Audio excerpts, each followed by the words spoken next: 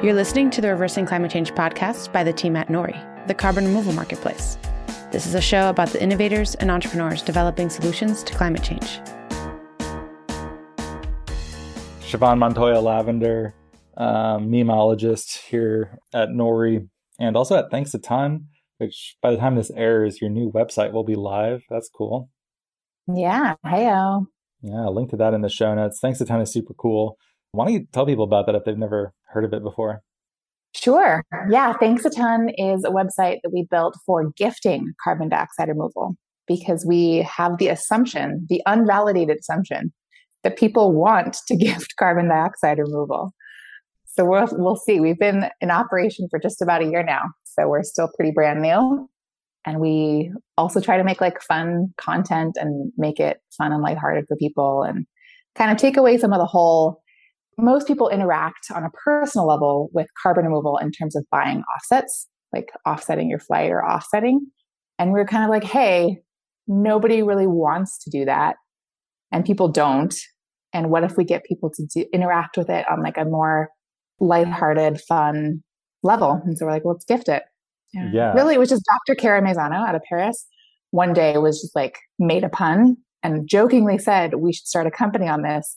And then Laura Katayama and I were just like, yeah, let's do that. And then we built it.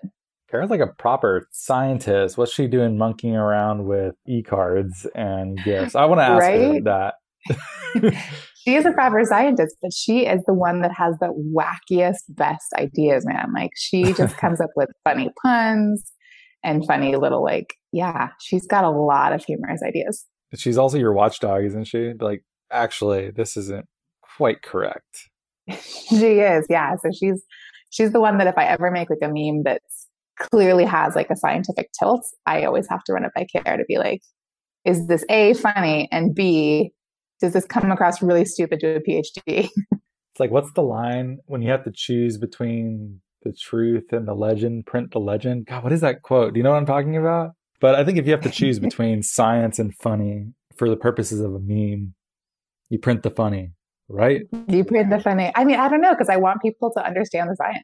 Like I want people to, I don't want to spread misinformation. Well, okay. Well, I mean, within certain bounds, then yeah, what's an example? This is like your install the sorbent upside down joke, and all of us were like, do you install sorbent? I was like, I have no idea. Some of them probably do. I guess the only doubt. But I feel like that's low risk. That's low risk misinformation. I hope someone would see it and be like, hey, that's not how it works. And then you'd be like, well, that's part of the joke because no one actually knows unless you're really close to it. I think the only DAC I've interacted with in real life was Klaus Lackner's moisture swing. I saw that at ASU several years ago at this point. Oh, that's cool though. You got to see that live. Yeah, but I don't think you could install it upside down. So I think I just made that up as like a funny thing, but no one thought that was especially funny. That one always cracks me up whenever we reference it. But I feel like the universe, our audience has told me multiple times no. I'm like, seriously though? Are you sure you wouldn't like to reconsider? They're like, yes, stop trying to tell this joke. I don't know. I think it's going to land someday. I'm on your side. We just keep making, there's like have you ever seen that curve for Family Guy jokes where it's funny and then they keep doing it and then it's really unfunny and then they just keep doing the same joke and then it becomes funny? That's like the curve that they're trying to hit. Well, I think there's legitimacy to that. I think that can actually happen. I think so. There's definitely cases where you just keep like beating a dead horse and then it becomes like, okay, it's funny again. We've made it through the trough. But this joke wasn't funny to start except to anyone except for me. And it's for me that the wave of it is funny, still pretty funny. Again, it's still funny. There's just like no dimensionality to it. It's just linear. Yeah. You're just measuring from the back end of the wave only, and then it just that's right. That's basically how I'm judging my memes, which is good. I think if it doesn't make you laugh, I don't know how it's supposed to make anyone else laugh. Yeah, agreed. Yeah, I should at least like chuckle, like not all some memes it's like laugh out loud. And then some memes I go, that's funny. Yeah. Those can be good. Those like, we even call those like ticklers where you're like, aha, I'm tickled by this. I'm not out of control laughing at it. I'm amused. That's like an intellectual response to humor as opposed to just like cracking up. Have you had any ones that have really cracked you up recently? What are the ones? I don't know. Let me pull up our thread. What have we done recently? Dude, the Lisa Frank ones you made, really I thought were really, really good. Have we deployed those yet? By the time this airs, which we're recording this, I think a week ahead of time. I don't know. Maybe we should even talk about the show. I didn't introduce myself, by the way. I'm Ross Kenny, and I'm one of Nori's co-founders. Hopefully, or presumably, you know that if you're listening, but maybe this is your first episode and don't know, but that's me. We're just goofing around, talking about memes and not trying to do every show be a serious interview topic. I think it's fun to, like, what are the shows that we've been referencing? Smartless is one that you've been talking a lot about. Playing fast and loose, yeah.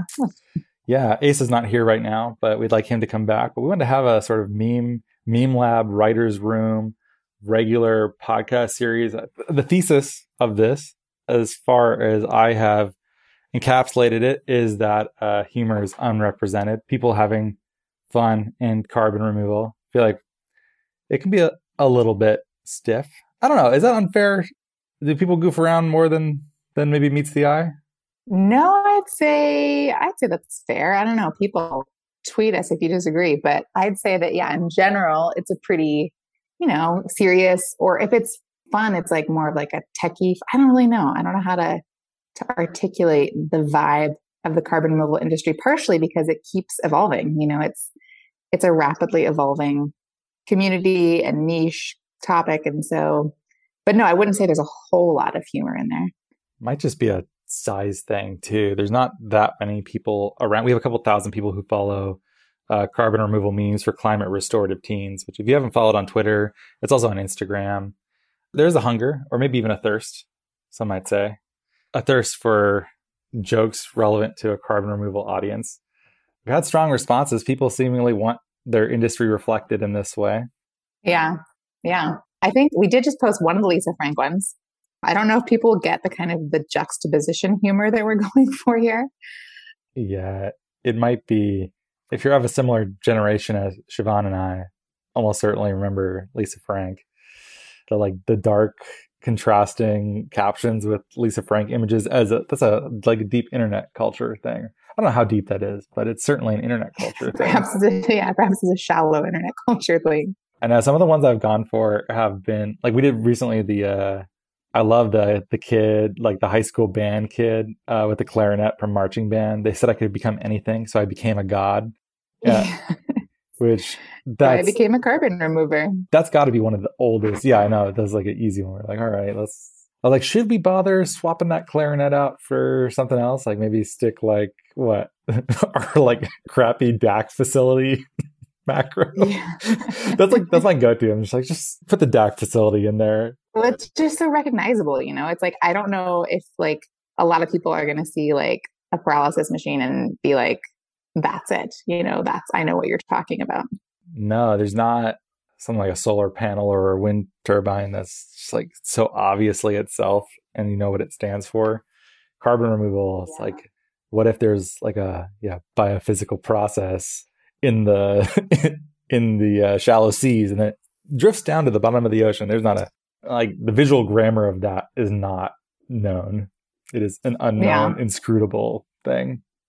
So, by the way, I think I just called it a pyrolysis machine, and I do that a few times. I've noticed. Pyrolysis machine? Yeah. I want, instead of, because pyrolysis and paralysis are so similar. I've had people, oftentimes it's people who are new to carbon removal, but they've said carbon renewal to me a number of times. Oh. Have you ever heard someone say carbon renewal? I have not, but I feel like that's a similar slip to what I just did, where it's like, it's similar enough that you could make that mistake easily. I mean, to be fair, I don't think we've done a good job as a community really articulating our vocabulary, Yeah. Some of the words are maybe just inherently off-putting. I was disc golfing with some friends a while ago, and one of my buddies is a geologist, and he brought a colleague along.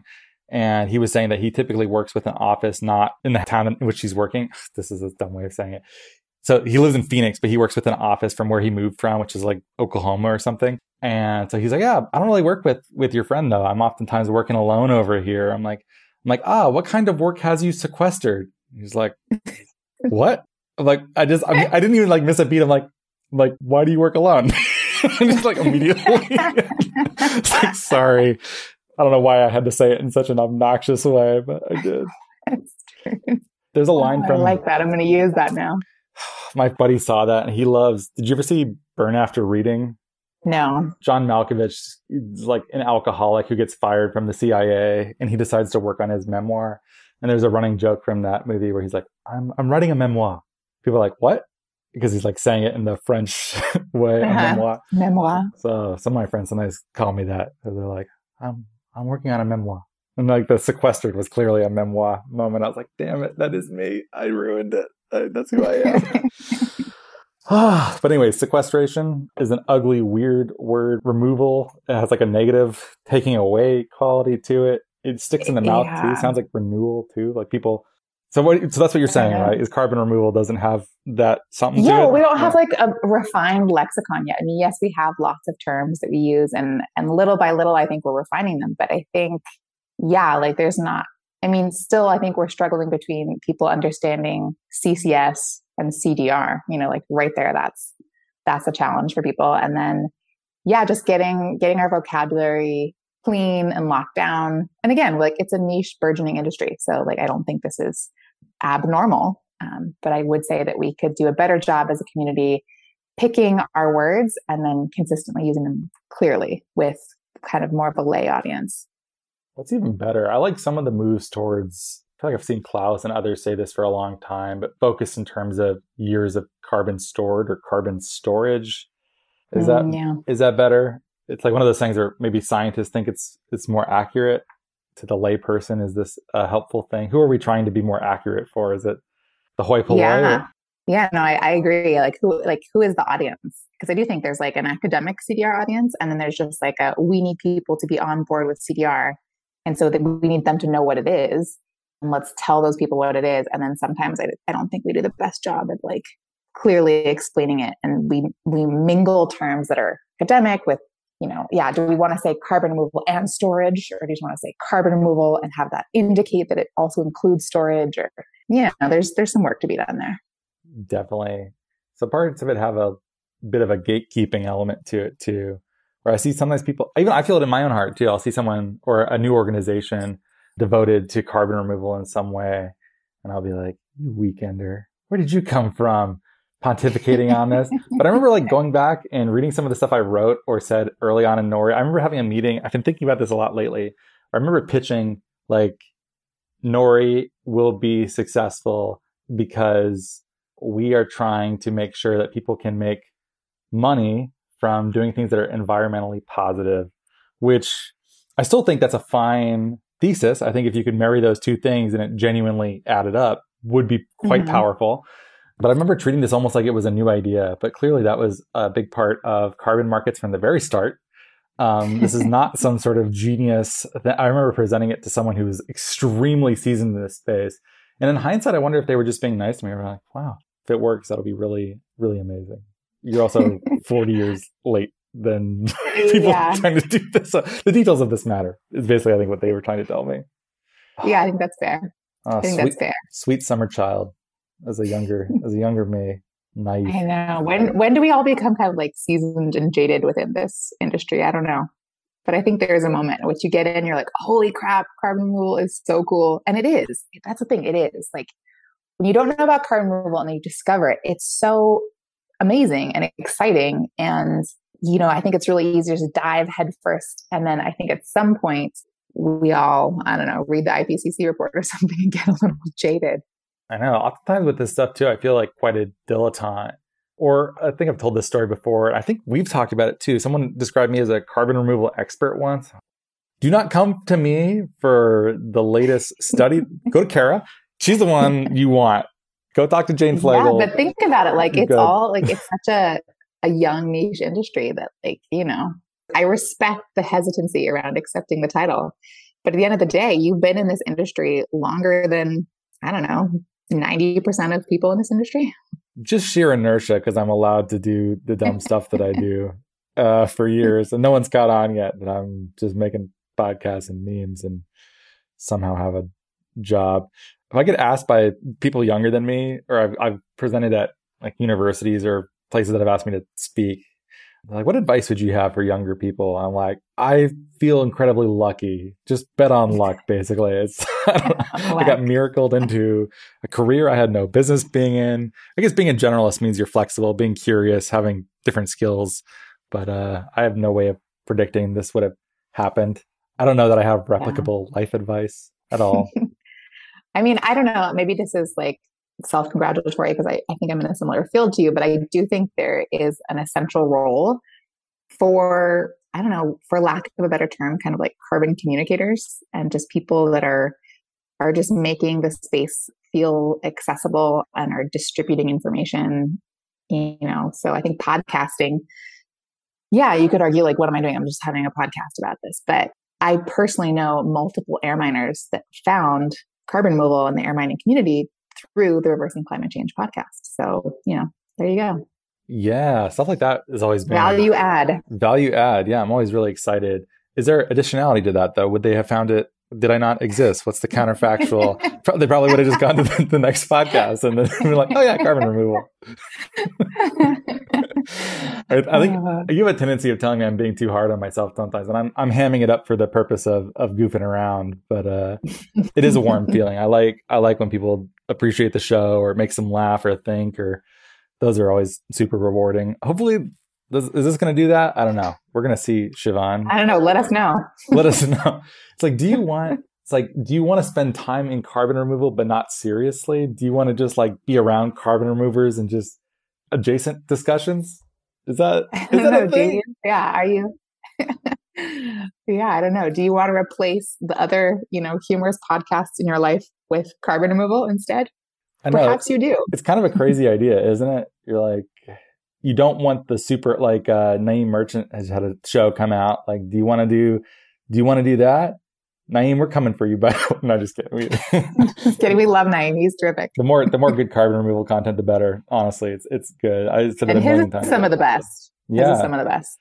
Yeah, but do you want? So this is the kind of episode where you don't want that. You're saying no to Naeem, no to Naeem, and then, but you also don't want to go on and listen to true crime. You don't want a grisly murder. And you don't want Naeem. So this is what you. There's so many assumptions about the audience. I feel like I would love the stats on this. I feel like true crime podcasts are like 40% of all podcasts, maybe more. There's a lot out there, man. They're like, wow. I just made this stat. There must be an appetite, though, right? There must be I don't personally listen to them, but there must be an appetite because there sure are a lot. I feel like sometimes my self-knowledge is not always so strong. And one proxy that I use for evaluating how burned out I am is what I'm listening to. And I can tell the more travel books there are in my listening, I'm like, oh, cool. I'm listening to a book right now called Canoeing the Congo of a guy. Okay. Yeah. But I've also already listened to like 2 others doing the same thing. So I'm like, what? Okay. So I'm tired. And then last week I started listening to some true crime stuff. I'm like, oh God, do I need a vacation? Am I okay? Oh, so that's your barometer for knowing if you're burned out or not. What's my podcast queue look like? Yeah, seriously. I feel like if it ever gets into, whenever it gets into like horror or like survival stuff, then I'm like, okay, I'm done. I need to take a week off. I'm like, which like badly written zombie apocalypse saga haven't I listened to? All right. There you go. So where does this content fall? Are we then producing the I'm not burned out content? Are we producing the Friday afternoon? Maybe I'm burned out from work, but I just want to laugh at carbon content. Yeah, I think this show should be something like Friday happy hour with your colleagues within the carbon removal industry.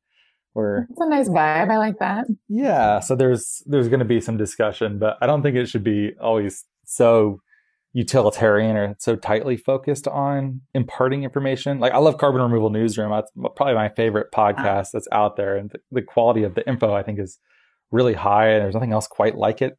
Well, I literally take notes though during that podcast. Dude, I kid you not. Like I will take notes during that podcast. You're absolutely right. Like the brain power on that show is intense. And I have to rewind it a lot. You know, like I'll listen to one section. I'm like, wait a minute. I didn't quite catch that. Like, go back. Crap, I was driving. 30 seconds. I was driving during that. What was that part there? I can go back and check it out again. But okay, so not that, and not true crime, or some horrible like filler. Those are our only options. Yeah. Is the carbon removal newsroom or true crime.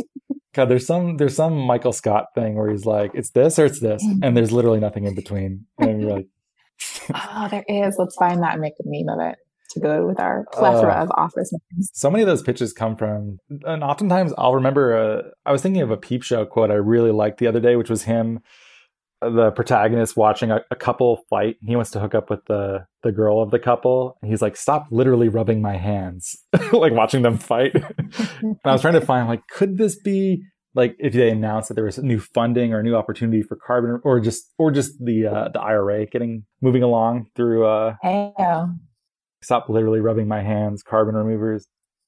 But a lot of times you're like, even if I could find the right image and caption, is this reference just too obscure? Like, does it do anything? Are you the conquistador of the useless? Is it called Werner Herzog? Yeah, so that's me. The Werner Herzog of memes. You heard it here first. The struggle is real. The struggle is real, yeah. But yeah, I wonder how this is going to go. I wonder what's going to happen when Asa's here. We're going to try and do this with Asa around. So yeah. But we're able to carry it, mostly just because we're buds. And it's just like talking to a friend with a... Or we think we're carrying it. Yeah, we think we're carrying it. I saw a great meme about this too. That was like... two comedians on a podcast, and the one guy was like, we are literally modern day philosophers. And then the next panel was that person on stage telling like a joke. I was like, yeah, that is, podcasting does have a tendency to make you think you're above your station in a certain kind of way. I do have things worth saying. People should be listening to me by the thousands. Why not? Why not? Does it make you feel grandiose? Does it elevate your sense of self-importance? Based on the last 30 minutes, I'm going to say no. No. Like most of it was making fun of ourselves or talking about our process of making internet jokes. So, but hey, you never know. Maybe people want to hear this. Do you think of yourself as a modern day philosopher? Would not think of myself as a modern day philosopher, no. Is it okay, we can edit this part, but just for point of order, should we do this crow thing or should we not? I think we should, but I think it's going to have to come about organically. I think you're going to have to be, I feel like there's going to be a moment that we're going to be talking. For those of you that know if this somehow makes it in, Ross is having some issues with some crows that we occasionally discuss at the writer's room. And it's actually pretty charming stuff and could make good podcast fodder. But I feel like it comes up organically typically when I hear you say it. And then that's when it strikes me as the most charming. Not when you just try to non-diegetically. Not when we force the crow discussion. Yeah. Okay. Time for Ross's crow saga. I mean, it's over at this point. It ended like a month ago. Oh, well, then we should talk about it. Let's seize the moment before it's too long past. I know it's receding. Tell people about what's happening with your crows. Receding distantly into my memory. Yeah. So I had just a crazy crow experience recently, which I didn't know this is what happens, but we keep chickens at my house. So I heard these crows cawing and they were on top of the chicken run fence, and I came out to see what was happening, and the crows didn't fly away. They were aggressively cawing, and I made moves to be like, not that I would ever do this, like at a bar, you'd be like, what guy? And like kind of like jerk your head forward and like throw your arms up, trying to scare these crows because they are super loud. And there's a bunch of them. And instead of flying away, which they would normally do, they start cawing more aggressively and like swooped at me. And I like went from being super aggro to running like a little baby as fast out of there as I could, being like, these crows are going to tear me to shreds. So I was like, what the hell is happening? And I was like, what's happening? Do they think that they now own this yard? Do crows just have property? Do they think that they're going to, and I'm like, well, I can't let them just take over my yard. So I had to take a stand somewhere, I suppose. Yeah. I'm like, do I have to fight crows or like get brooms or like, I don't want to hurt these animals or anything, but I also like have a dog. But then you have to finish the story. But then you found out that the reason they were being so aggressive. Yeah, the reason are you trying to force me along? Am I just really leaning into this too much? I'm moving the crow story along. But the Okay. reason was because they had fledglings, right? They had a nest. Yeah, the next morning I went out and I saw movement in our raspberry canes. And I was like, what is happening over there? And I saw two little crows like hop out. And then I was like, oh, there's baby crows. And apparently what happens is that baby crows, fledglings, they're called, when they come out of the nest, they can't fly. And it takes them like a week or two to get enough strength to leave and fly away. So there's two sets of them, actually. There's backyard crows and there's front yard crows, and never the twain shall meet. They're, I guess, different parents, but for a while they were like sitting on our chairs or like in our yard on our lawn chairs. And eventually they moved up into a camellia tree and we're just waiting. And then the crows would come down and feed them. But it got to a point where, like I was like, my dog has to go pee. I have to feed the chickens. I have to put them away at night. And the first nights of putting the chickens away, the crows did not appreciate it. They were really pissed that I was out. Did you just like grab the lid of a trash can and run for the chicken coop, or what happened? Kind of. I was like, what am I going to do? So I took a broom out, and my wife and I are like trying to make sure, like, because they're all cawing super aggressive. They're not like cawing, normal cawing where you can like, hey, I'm over here. They're like, this guy here, we're taking him down, like scare him away. And so I had to like run in, and the chicken run has tree cover. So I know they're probably not going to be able to get down and swoop me, but even still, they're loud and they're above me, and it's pretty scary. So like running back in, and my kid also, like the first day, he has to catch the school bus, and it's like, all right, I'm going to open the garage and we're going to make a run for it. And of course, we open it, and the crows like they alert all the other crows, like, he's here. And also, the entire time I'm freaking out because crows reputedly have great memory and can remember faces and individual humans. Yeah. So, and then I'm like, did I just permanently make enemies with birds who live near my house? Are they going to taunt me and swoop me and poop on me and do horrible things to me and my family forever? Anyways, though, there's a huge, I think it's a spruce or something, uphill from my house, and a bunch of them would be on lookout from there. But I got to a point where I was able to like talk to them and be like, hey, I'm just headed over to the chicken run. Like, I mean no harm. And the crows were on the far side of the yard. And there was a invisible boundary where if I got too close, they would issue cause and let me know, like, all right, you don't need to go over there right now. And we got to a point where I was able to go to the chicken run. They wouldn't even alert the other crows when I would come outside. We could tell that we sort of understood each other. And so you came to a truce. There was a level of coexistence. Yeah, except we have a neighbor, and she helped us out with the chickens when we were not around a little bit, and she had to make her own peace though. So it was entirely specific to me. It wasn't like they made peace with everyone in my yard. They were just like, he is trained, he knows what to do, and we trust this guy. But the newbie had to start from scratch, basically, where they were still swooping her and trying to let her know, like, don't mess with us. So don't mess with us. I feel like there's going to be colleagues of mine that perhaps listen to this and are going to tell me what a bad ornithologist I am for not actually having, knowing the fledgling dates and how long it takes before they fledge the nest and stuff. Because I used to work for like Caltrans and Pacific Gas and Electric doing just this, going out and like finding nesting birds. What? No, that's cool. And, like and like GPSing the nest, and then you'd set up a buffer so that, because there's a number of regulations you have to follow, but one of them is the Migratory Bird Treaty Act.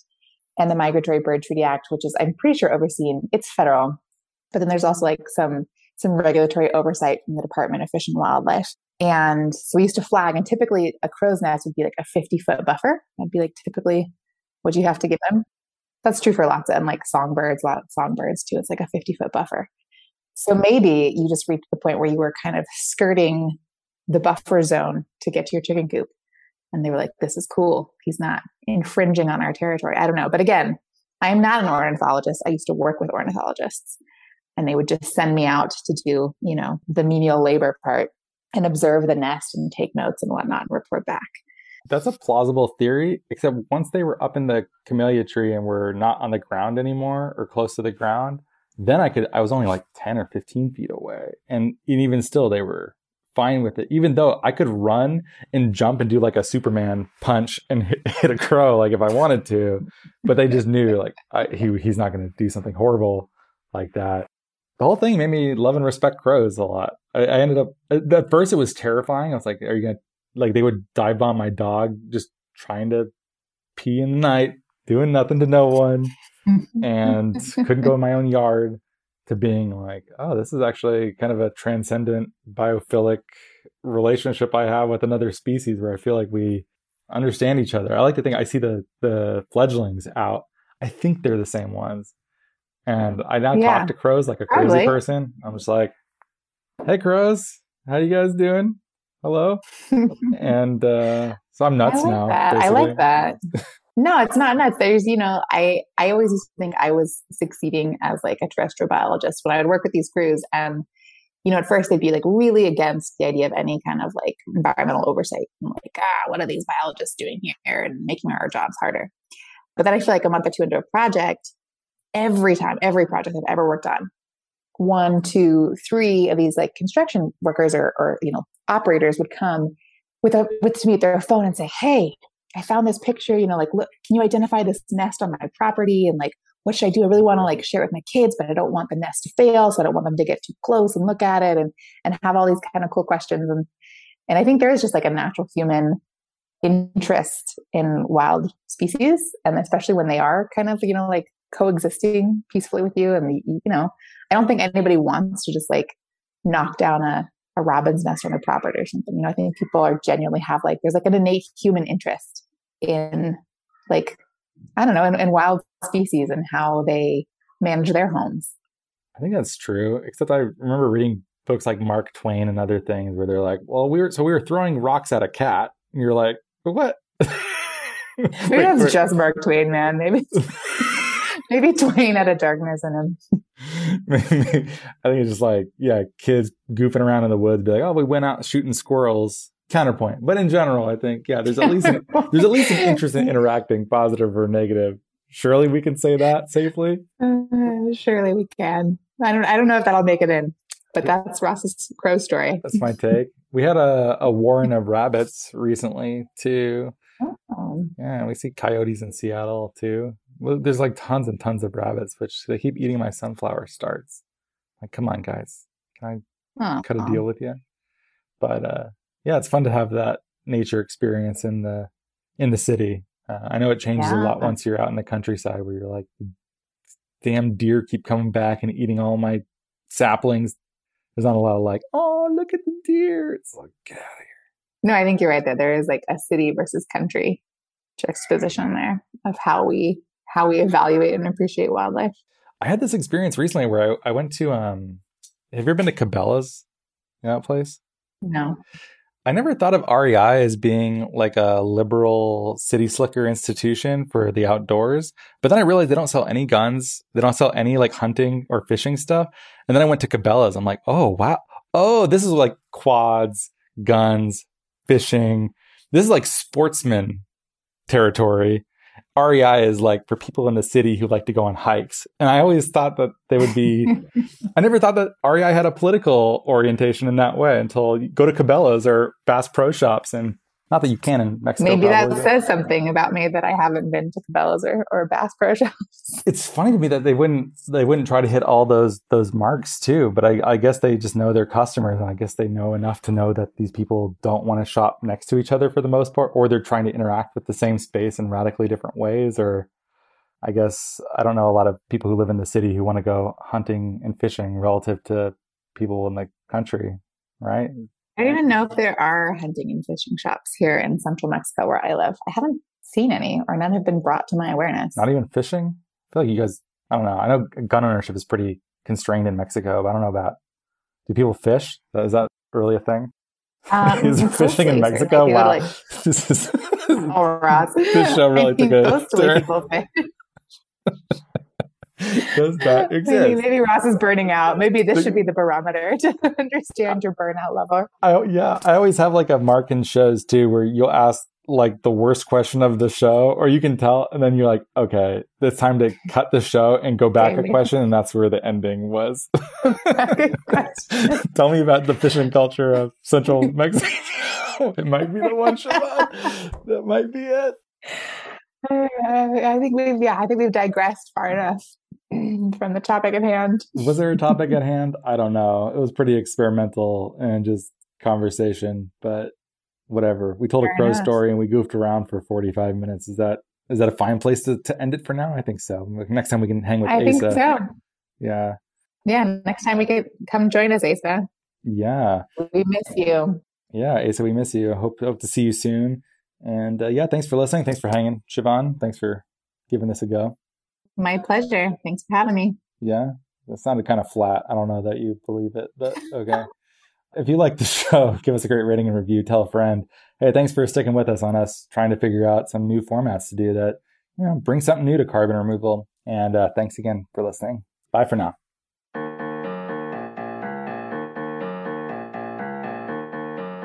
Thank you so much for listening. If you could please subscribe and give us a great rating and review on Apple Podcasts or a rating on Spotify, that'd be much appreciated. It helps us get our content out to more people. You can sign up for our newsletter at nori.com, follow us on social media, and we will catch you next time.